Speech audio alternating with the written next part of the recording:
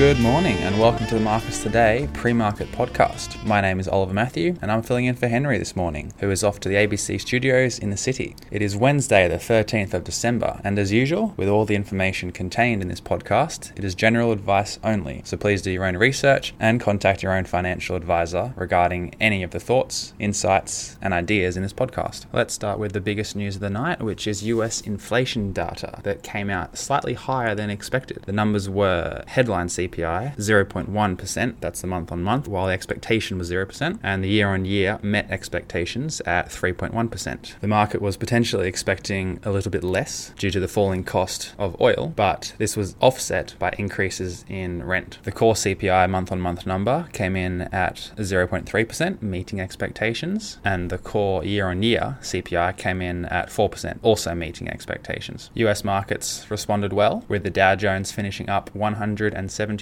points, rising the entire session, or 0.48%. The S&P and Nasdaq also rose, S&P up 0.46%, and the Nasdaq, the winner, up 0.7%. The markets are now awaiting the FOMC meeting tomorrow night, where a hold is still expected. That being said, chances of a rate cut in March have gone from 61% last week to 40% this week. Treasury yields did not move much in response to the inflation data. The US 10-year fell 3.5 basis points, and the US 2-year rose by 1 basis point. The US dollar fell 0.3%. And oil was the biggest loser overnight, losing 3% on softening demand and oversupply concerns. In the big tech space, we had a bit of a recovery from yesterday's declines. Nvidia and AMD both up over 2%, Netflix 0.7%, Meta 2.7%, Amazon up 1.1%, Microsoft up 0.8%, as well as Apple, and Adobe up 1.4%, while Tesla fell 1.1%, Alphabet fell 0.8%, and Intel fell 1.1%. BHP and Rio in the US only slightly up, 0.1% BHP and 0.4% for Rio. Lithium stocks in the US mostly down, except for Albemarle, up 1.1%. Looking good that we sold PLS in the Ideas portfolio yesterday. Gold stocks also down, Newmont minus 2.8%. US investment banks mostly higher, and energy in the US mostly lower on that oil price decline. ExxonMobil down 1.6%. The best performing sector in the S&P was basic materials up 0.7%, followed by industrials and healthcare, with financials also doing well. Utilities and energy, as expected, were the laggards. In the metals space, we had copper and aluminium up slightly, zinc up 0.7%, lead down 1%, and tin up 1.3%. Gold was fairly unchanged, thanks to bond yields holding steady, and iron ore continues to rise, up 0.37%. Off to Europe, and Germany's DAX index hit another fresh record high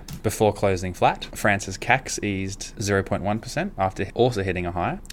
And London's FTSE closed flat. Some headlines for you today. Wall Street rises modestly after inflation data. Fed on tap. ASX to open flat as US inflation prompts traders to trim rate cut bets. Stubbornly high rental costs lift US consumer inflation in November. France, Germany shares hit record highs, give up gains after inflation data. As Israel pounds southern Gaza, Biden warns it is losing support. In company news, Google's court loss to Epic Games may cost billions, but final outcome is still years away. Netflix to squeak past Disney Plus in US advertising revenue next year. In commodities, COP28 forced into overtime as fossil fuel phase-out divides many countries. Gold prices on par after US inflation data. China, lithium carbonate futures post biggest daily drop since launch. Singapore iron ore at 9-month high as hopes of China stimulus resurface. Copper growth loses steam after US inflation data. China 2023 steel output set to rise despite property woes. COP28's plan to triple renewables is doable, but not easy, companies say. And Western Australia seeks to speed up mining project approvals. Our futures are flat, down 1%, as investors hold off bets until the Fed meeting tonight. In Australia, we have our Treasurer Jim Chalmers going to release the mid-year economic and fiscal outlook statement at 10:30 this morning. That is all the major news from overnight. Henry will be back at midday for the Members Podcast.